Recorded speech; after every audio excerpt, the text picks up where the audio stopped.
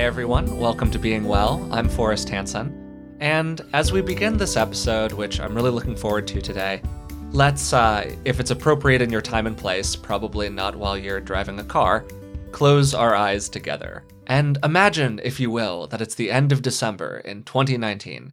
Depending on where you live, the sun may or may not be shining, the birds may or may not be chirping. And if you believe in that sort of thing, you may have set some sort of intentions, even resolutions, for the next year. There may have been a sense of hope and optimism and general look forward to it-ness for the year ahead. And then 2020 happened.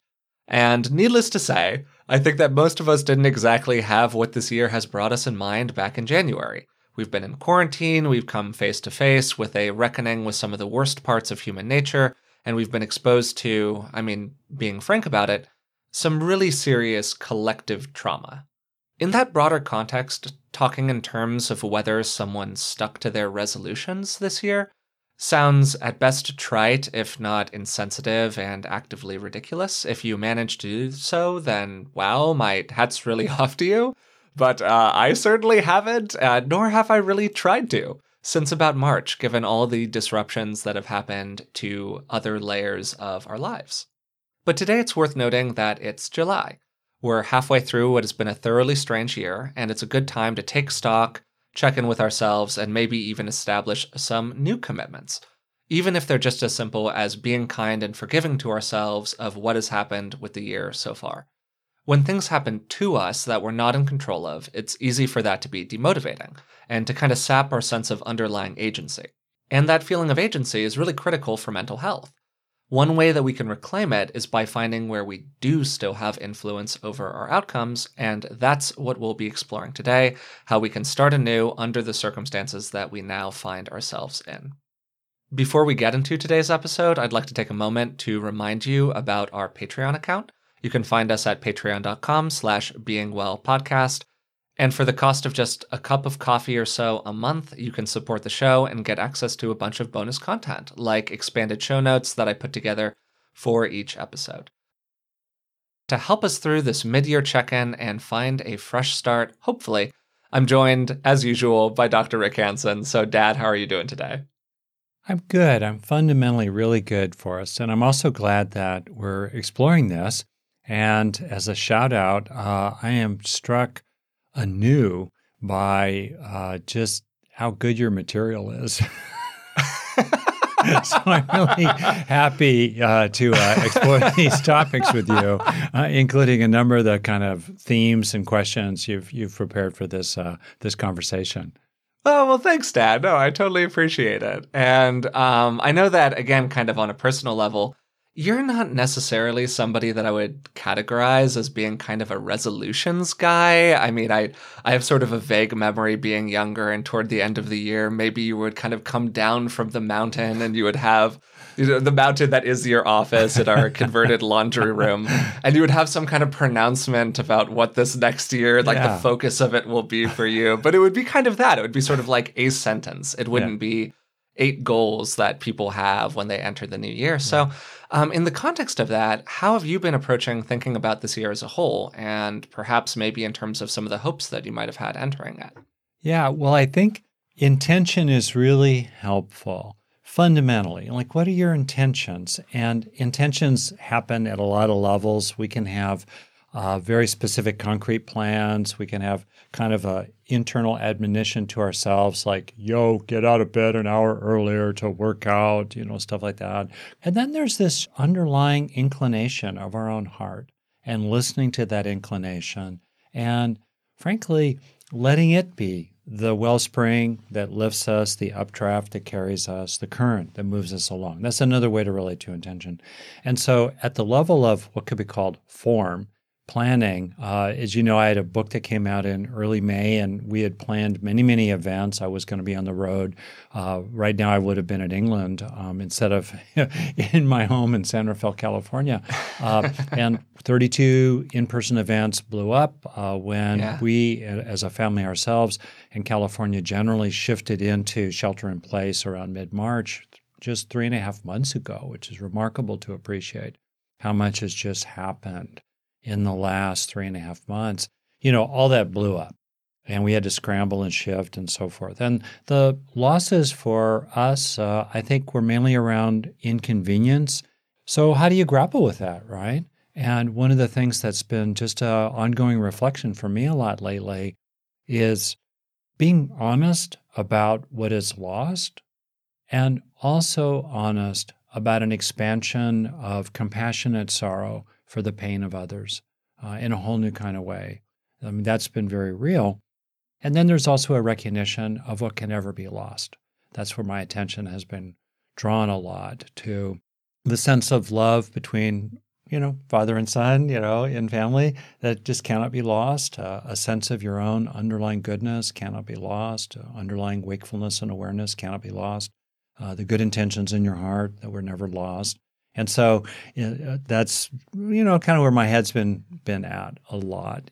I think that one of the big themes that you're speaking to is this idea of kind of putting things in their context, where you're evaluating the state that you're in right now based off of the state that you're in right now, right? Not based off of some hope for what it could have been or some sadness over what should have been and what wasn't or whatever it might be. Of course, there's an appreciation for those things. But looking forward, you're saying, this is my life, this is where I am, and this is what I'm going to do with it now. Yeah. For better or worse. And there's an obvious context here where for us, our losses have been pretty limited.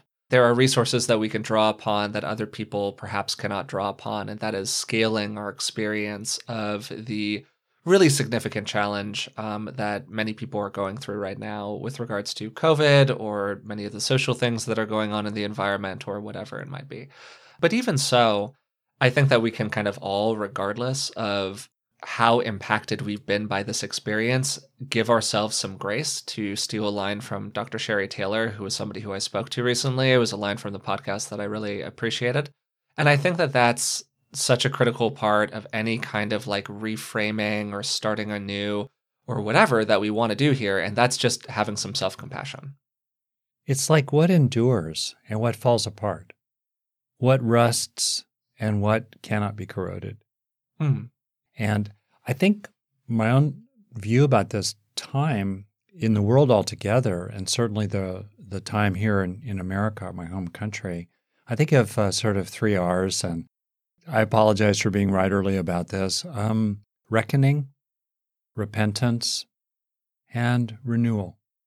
I think we're in a reckoning, and as a reckoning, 2 big themes pop out in which there's a reckoning on the ways in which I think we have underinvested in ourselves as individuals, which is then revealed when the external supports and scaffolding of our life is stripped away as the storm is howling around us. We're left with what largely we've grown inside and to some extent developed with other people in our immediate situation.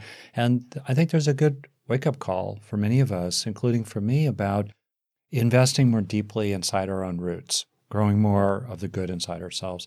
And then, of course, there's repentance, facing the ways we've been participants in systems that we've benefited from.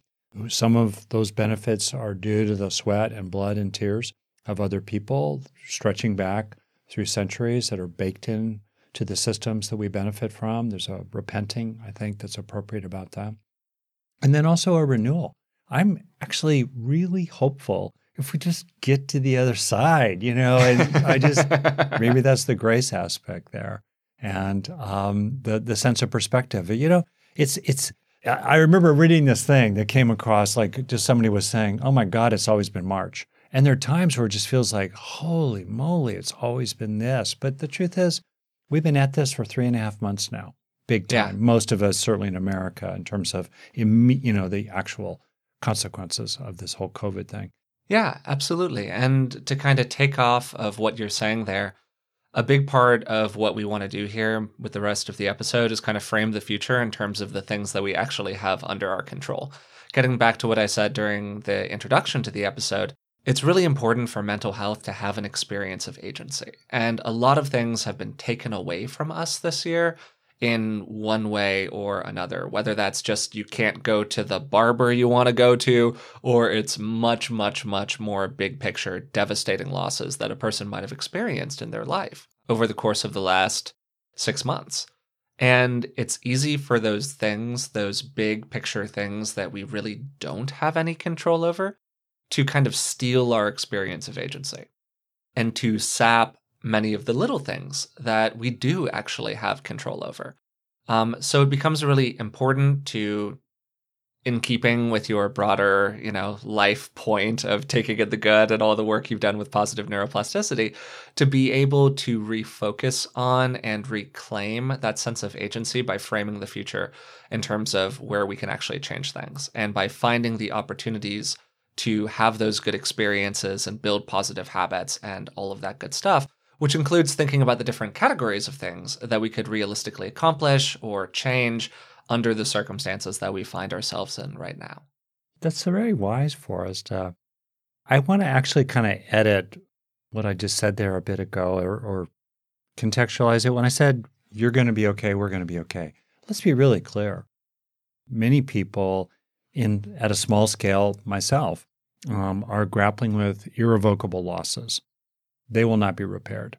And they are what they are. And when we get to the other side, whatever that is, we will still be very affected by them. And for many people, the losses are enormous. Economic losses, permanent disruption, major health issues that they've now acquired due to getting through a plague and not getting killed by it, but at least now they have certain health vulnerabilities going forward. It's real. In no way, shape, or form do I want to understate that. I just want to offer that as a psychologist and just as a person, that one thing that helps us get through the current crud is some realistic sense that there will be something a little bit better for us around the corner. Now, that corner might be 9 or 12 months away, but, it's around the corner. And also, I think it's very helpful as a matter of coping to stay in touch with refuge. That's another R. Sorry about that. Refuge, where you just have a sense that even though it totally sucks, let's say, there are things that don't suck that we can take refuge in, whether it's a fundamental sense of, wisdom from different perspectives we draw upon, or community with others, or qualities within ourselves, or a sense of inner serenity, maybe deep down inside, a stillness inside, an awareness inside that itself is never harmed by what passes through it. We can take refuge in that. And I think that's really important. And one of the fundamental refuges that you're highlighting is that it's an inherent human freedom that I know you're very fond of, Forrest, is this space between stimulus and response in which we can find our footing and choose how we will relate to our circumstances. Right there is agency.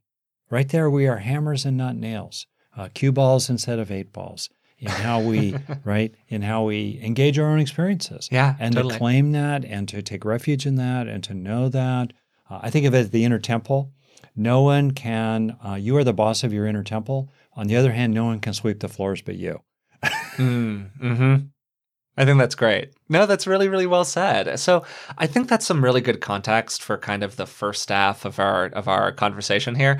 And I want to sort of move us toward what more people can do practically to either establish some new goals or to relate to the ones that have fallen away, whatever that might be. All that said, I think it's really understandable that somebody listening to this might be looking back on resolutions or goals or whatever that they set at the end of 2019 or the beginning of 2020, and even understanding inside of themselves that this has been a very unusual year, that a lot of things have gone off the rails. Shame is a very normal human emotion, and they might be feeling some shame, some disappointment, some self-criticism, however you want to kind of frame it, over not having achieved some of the things that they set out to achieve. Particularly, I kind of think of myself here. I'll often have one goal or framing or whatever at the end of a year that I really go, okay, next year is the year that I do blank. This is the year I'm going to make it happen. And then, 2020 happened. That all kind of went sideways. If you were talking to that person, either as a client of yours or just kind of like grabbing a coffee with them in the kitchen, as you're wont to do with friends and family, what would you kind of want to say to them to help move them through that feeling? Oh boy, so much there, and so much I can personally relate to. We can be vulnerable to feelings of inadequacy, falling short, There can be an overly active inner critic. There can be under-resourcing of what I call the internal caring committee, allies inside, voices inside that are encouraging and sweet and helpful and valuing and cherishing. So that's kind of a background, and really rich territory. And I know we've done some episodes on that. Why don't we just say a couple things that are, for me, go-tos. First is, what's fair? To ask yourself, if another person had your life, what would be a fair appraisal as you see fit, as you judge best, but what would be a fair appraisal? And honestly, a lot, as soon as we do that, as soon as we externalize it to another person, we immediately see, oh my God, considering everything that happened, they're doing amazing, right? When everything is falling apart. Good on you, right? Well, then why not apply that to ourselves? So what's fair? I think that's a good place. Another one is, where do we go from here? Whatever happened and whatever was disrupted and spun around and twirled out and you can't do anything about it, it is what it was, and including our own mistakes. Without a doubt, I've made mistakes this year of different kinds that I can think about, including in my relationships with other people. All right, whatever is true, what can you do from here? I think arguably the three most hopeful words in the English language are from now on. As they say in Tibet, if you take care of the minutes, the years will take care of themselves. What's the most important minute of your life? It's the next one, minute after minute. So from now on, and boy, oh boy, putting daylight between you and the train wreck heals a lot of wounds. In other words, whatever the past was, whatever you did yesterday, be better today, right? Or to quote Samuel Beckett, apparently, his saying is, fail again, fail better. Fail better today than you failed yesterday. And you can take refuge in that, knowing that, okay, maybe I was a real wanker yesterday, but I'm not going to be such a wanker today. I'm going to do better today. And you can find your footing in that. So I would just say those two things. Be fair in how you appraise yourself, and also just dust yourself off, take a big breath, and then recommit today.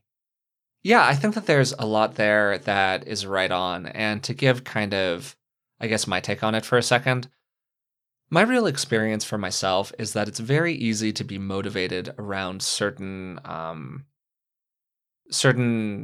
times that we've established as a culture are the moment for growth and awakening, like New Year's being kind of a classic one. And if you kind of fall off the wagon for a week or two, it's really easy to throw the baby out with the bathwater and just go, oh, okay, I fell off, so now there's just no point, and I guess I'll try again next year, to kind of give a little bit of an exaggerated take. But I think people really do that all the time. I didn't work out for 2 days, so what's one more day? Whatever it might be. And for me, it's been really, really helpful to try to establish a practice of viewing each day as a discrete event and viewing each day as an opportunity to kind of start anew with a good practice and be the person that I want to be today, regardless of the person that I was yesterday. And that reframing has been really helpful for me personally. So maybe with that as a context, what are some other practices, thoughts, ideas that you have that might guide somebody toward finding some of those good practices and behaviors? I, as you know, am both trained in approaches that are extremely practical. I have a business background, so you manage by objectives and you want to have deliverables that are concrete and time-bounded, for which there's crystal clear accountability. Responsibility can be shared, but accountability is individual and specific. Otherwise it's like playing volleyball and two people staring at each other as the ball drops between them. So you want to know what your accountabilities are. On the one hand. On the other hand, I think it's also very helpful to, as I sort of said early on, to have a clarity about general principles, or including the kind of the feeling of the principle or the feeling of the value, such as compassion or effort or fundamental kindness toward other people, that lifts you and inspires you and carries you forward. So both are true, and we tend to move back and forth between these sort of general abstract notions, which, if they're to have power, there must be some feeling of them as well as the reward in them. Otherwise, it's just commandments on high. Someone's preaching at us, whatever, go away, right? But it's also very important to be clear about the operationalization of them. And I find, honestly, one of the most useful questions between two people who are grappling with something. This is a slightly off topic, but it's also very relevant to our planning for this year at this mid-year check-in, is what would it look like if you got what you wanted from me? Not asked obnoxiously, but genuinely. Let's operationalize it. How can I know that I'm addressing your complaint here, your wish, your unmet need, your longing, your grievance, your upset with me? What would it look like if I delivered the goods, right? And I like to know what it would look like. Then it gets very concrete. So I think you've done some real interesting reading recently related to this great book coming out, Atomic Habits and stuff like that. You may know this idea from Buckminster Fuller of the trim tab. It's a very powerful idea. It's this notion that an enormous ship, even half a mile long, like a supertanker, is governed by roughly a tiny, relatively speaking, blade of metal, its rudder, maybe 20 feet tall, 10 feet deep. That's the rudder that then moves this half-mile-long ship. The rudder itself apparently can be moved by what's called a trim tab, a little strip of metal that's maybe 6 feet long, a few inches deep. That moves the rudder, which then moves the ship. So the question for a person might be, what are the trim tabs of your life? What are those seemingly small things that cascade into a whole bunch of benefits for you, including lifting your overall level of being? For example, I find that when I go to bed the night before is probably the major factor of what my next day is like. Or, for example, people getting a little bit of internal practice, a minute or 5 or 10 where they just kind of settle, they gather themselves, maybe with their yellow pad, or maybe just quietly meditating on the feeling of breathing, but they ground and center, and it sets up their whole day. Or maybe it's somebody who just spends a minute reflecting on 3 things they're grateful for before falling asleep. That also raises their whole level of being, sets them up for their whole day. And, different people have different practices. So I would just kind of leave people maybe with the notion of what's one thing, just one thing, that if you started doing it or stopped doing it would have a trim tab-like major impact on your days and then weeks and the years of your life. Yeah, I think that idea of these key habits, these fulcrum habits, trim tab habits, however you want to kind of refer to them, as these little levers that move a big ship is a great way to think about it. I definitely have some of those in my life. One of them is absolutely when I go to bed at night and when I wake up. Another one of them is just like how many hours of focused attention I give my work in a given day. As somebody who's largely self-employed, I have a lot of flexibility over how many hours I spend doing that. The old joke about entrepreneurship or self-employment is that, oh yeah, it's great. You get to set your own schedule and you can work any 80 hours of the week you want. It's a little bit of an exaggeration, but the truth is that when you are making that choice every day, you have a lot of opportunities to exhaust your willpower. Mm-hmm. And here's this essential idea with habits that I want to give a shout out to 2 people that you kind of mentioned before, Charles Duhigg and James Clear. We've had Charles on the show. He's great. Power of Habit is just a foundational book in the space. And these days, as you said, I'm reading James Clear's excellent book, Atomic Habits, and I'd strongly recommend it. It's been awesome. I'm about halfway through it so far. One of the ideas in both of these books and in the broader kind of literature on habit that I've found most helpful is the idea of removing decision points from yourself as much as possible. So essentially, if it's the difference between answering a question in 2 ways. Let's say that you are trying to stop smoking. That's your goal. You have smoked in the past and you don't want to smoke in the future. Somebody offers you a cigarette. What's your response? Well, most people would say, no, thank you, I'm trying to quit. Trying is an interesting word. It is an agent word. You can try to quit or try not to quit. And you can distinguish that with a different kind of phrase. No, thank you, I'm not a smoker. There's no decision in the second phrase. It's a statement of identity. And as we can increasingly move our goals from things we do to things we are, that is like a huge game changer for us as people. So to give a little example, I've been there it is again. I've been applying this in my own life. No trying, I'm just applying it. And one of the ways that I've focused on it is through biting my nails. I'm a chronic nail biter.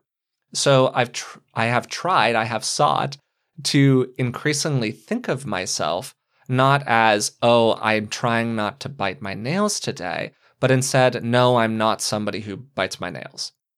And it's really easy for my inner critic to chirp up at that moment and say, no, Forrest, you absolutely are somebody who bites their nails. These are all the times that you have bitten your nails in the past, so why wouldn't you just continue doing that? And that statement is wrong, and it's a falsehood about yourself, and you should be honest about yourself, Forrest. Gosh. It's really easy for that narrative to kick in.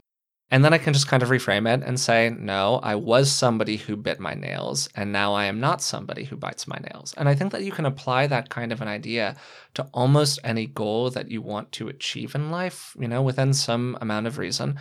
And what's so powerful about it is that it shifts from action to identity. And by reframing identity, all of these powerful things can change in our perception of ourselves and the perception of our world around us. So do you have any kind of thoughts on that, Dad? I think that's really interesting. And so, question for you, Forrest, when you look to the second half of this year, yeah, are there any trim tab like identity statements? Yeah, sure. That you're wanting to cultivate or give yourself over to or live into being? Great question. Well, the honest answer is that there are a number, and I'm deciding which one I'm comfortable sharing on a public forum. That's good. Because whatever you say will be used against you, one way or another, by someone. I know. People are going to quote this back to me. They're going to say, hey, Forrest, I heard that you said that you were going to do this, and now you're not doing it. So I'm holding myself publicly accountable here, I suppose. Sure. I'll go with a relatively vulnerable one. So, as you might be able to tell listening to this podcast, I like to talk about things. And my talking about things generally comes from a place inside myself of wanting to share and wanting to join. I view kind of conversational chatter as a very communal activity that is really about I present my ideas and the other person presents their ideas, and then we kind of work on these ideas together, and through that process we come to a greater understanding. But a lot of people don't really talk that way. And to people, when I kind of approach a conversation in that fashion, it can feel argumentative or like I'm critiquing them or whatever it might be. And that's a tendency that I've had really since I was a kid. There have been phases in life where it's come from a more argumentative place and phases in life when it's come through a more kind of interested, supportive place, but that's kind of always been my tendency. So one of the things that I do want to shift inside of myself a little bit more is a movement into kind of communicative empathy, where I sort of take my own advice a little bit more and I try to start by joining in my conversations more frequently before I move into kind of interrogation with whatever it is I'm doing, or dispute, or dispute where I kind of start interrogating the idea, and doubt. I think that some of the doubt essentially, and I think that some of the tendencies that might make me a pretty good podcast host are also ones that can be a little challenging sometimes in interpersonal relationships. I think that doubting mindset is a good mindset when navigating the often overclaiming and pseudoscience-y and convoluted world of self-help. But, in an average conversation, is that what you want to be engaging with most of the time? And for most people, the answer is no. They just want you to kind of support them and smile and nod and be nice to them, essentially. And while I would like to think I'm a nice person, I'm not always the smile and nod type. So that is a tendency inside of myself that I've wanted to kind of shift in my identity.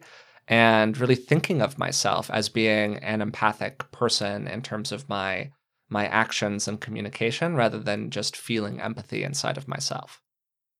That's beautiful. That's great. Well, thank you. If you were to summarize that in a sentence or a phrase or word, this identity, I am fill in the blank, what would it be? Great practice. And You're talking to a therapist, Yeah, I could tell. You're turning it on with me here. It's great. What a great question. I think that it would actually probably come down to I am really supportive, or I am more supportive. Because I think that that's what it's about. I think it's about other people feeling support before they feel like the foundation of the house is getting a little wobbly, if that kind of makes sense.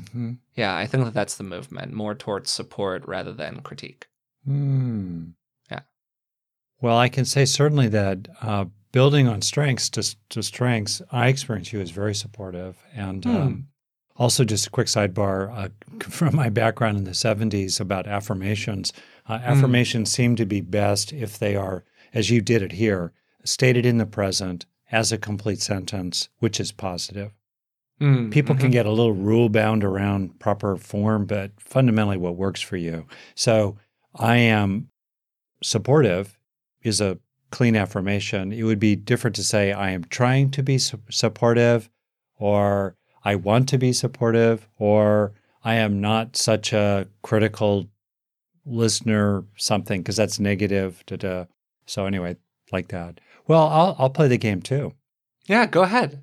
And it's interesting, actually. In the last several years, what has surfaced for me are residues from my own childhood, and the value as a counter to them of the felt recognition. In other words, seeing and feeling that I'm a basically good person. To put it a certain way, that I'm a good boy, actually. Identify as male, so I'm a good boy. And that recognition, which we can fairly readily have for other people. So-and-so is a basically good person. We can see that about them. And we kind of bring a certain blessing to them, not necessarily at all in a religious framework, but we just sort of, I regard you as. And when you're on the receiving end of someone who regards you as a basically good person, and there's a valuing of you, right? You feel seen for who you are as a basically good person with like an appreciative, there's this, I think, line, appreciative inquiry, where there's an appreciative viewing or recognition of you that really helps to receive that from another person. And it particularly helps, of course, to receive it from ourselves. And so, and I found for many people that at a deep level, there's a fundamental doubt of whether they're basically a good person, or a swerving away from the feeling, knowing of that, as if it would be somehow narcissistic or selfish or sinful even, or vain, to drop into that. But actually, there's a goodness in ourselves, and it's good to recognize that. So if I were to do it, it would be something like, I know I am a good person. I am a good person. That part's pretty clear. It's the knowing that I'm trying to help myself with, knowing I'm a good person. Well, I think that's really lovely, Dad. And I know that you are a good person, so that certainly helps. I know you're a very good person. To kind of piggyback on part of what you're saying there, I think part of what you're alluding to is this idea of kind of optimism and hopefulness. And maybe in our current climate, a stance of realistic optimism and hopefulness, because of course, our circumstances are bounded. But it's very, very hard to look forward, to plan for the future, to set a good goal, to make a good intention, to reframe your sense of identity, as we're trying to do here a little bit. If you're not at least a little optimistic about what's going to happen in the future, if you're constantly glass half empty, it's really, really hard to make happy plans for yourself. Because you can't create a future that you can't imagine. And I think that that's just a really important idea. We need to kind of free our imagination a little bit about what we could be, or the circumstances we could find ourselves in order to make those circumstances real things for us. So, yeah, there's a certain aspect of it that is about finding the silver lining in the cloud, assuming that that silver lining is authentic. We're going to have an episode in a little bit that's on forced optimism and things like that. But assuming that the happiness is truly authentic on some level, assuming that you can really find the flower in the concrete, and you're not just imagining that a flower is there because it's convenient for you, then I think that that sort of positive outlook is a great contributor to mental health and happiness, particularly when it comes to forming goals. So what do you think? 10,000 researchers would entirely agree with you, who've written a million papers. So Yeah, absolutely. Right for the start.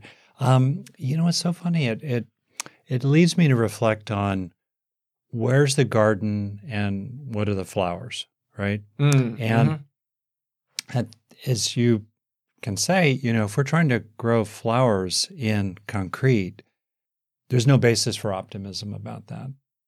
Through heroic effort, maybe we can kind of get a daisy to sprout eventually, but wow, it's an uphill struggle. And it would be delusional, in a sense, to be optimistic about that.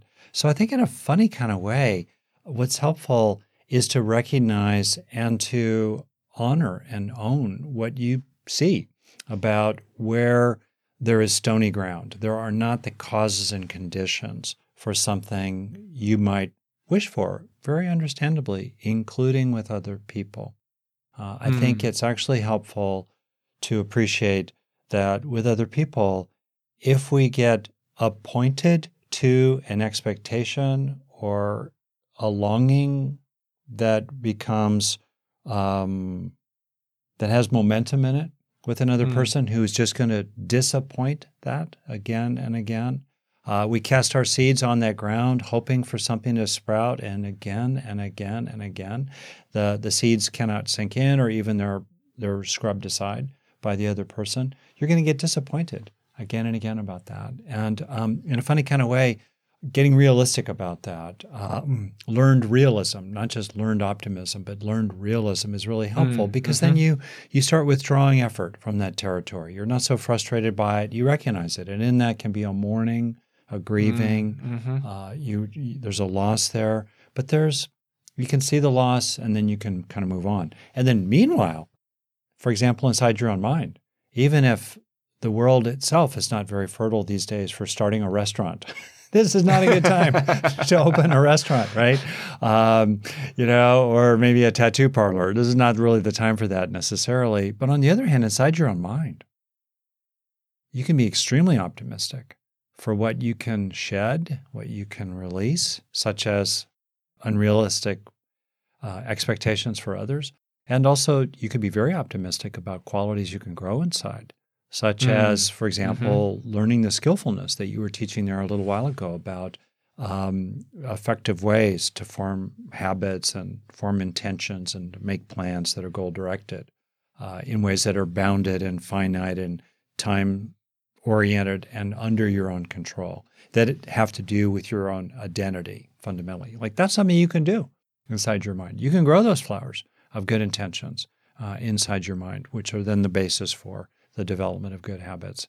And so I think that's really useful. And then just the last thing that really strikes me is that in a weird kind of way, I find it myself at least helpful to appreciate how horrible things have been for many, many people throughout history. And I'm reading right now a novel, speaking of reading, called Pachinko, set in Korea. I'm only probably a tenth of the way into it. It's a marvelous book. It was a finalist for the National Book Award, I think, in 2019, Pachinko. And it's about Korea and starting right around the turn of the 20th century in the early 1900s, probably moving toward today, perhaps eventually.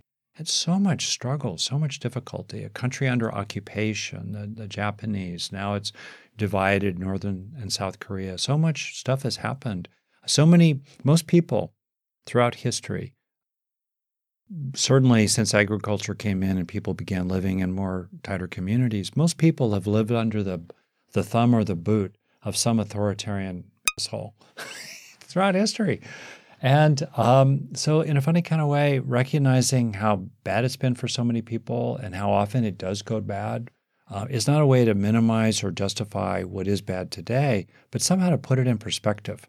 And I find for myself that it's kind of weirdly helpful to put things in the larger context which then makes the little ways, like the family that starts it out in the novel I'm reading, the little ways they can have a family and they can find love and they can build a small business and they can get on through to the other side at least a little bit every day.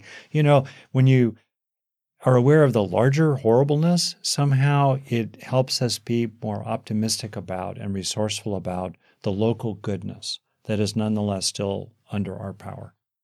Yeah. No, I think that's really well said, and that's a really good reframing kind of what I was speaking to earlier about that realistic optimism. And yeah, if you're fishing in a parking lot, you're not going to catch a lot of fish. Just bottom line. So maybe being optimistic about that action is just a waste of your time. So finding those spaces for realistic optimism, the things you can control, really does wrap this kind of conversation up pretty nicely. Because at the end of the day, I think we're really just talking about agency. We're talking about agency and we're talking about good effort. And finding that good effort inside of the spaces that we can have a positive influence. And part of that is about finding the ones where we can't, maybe.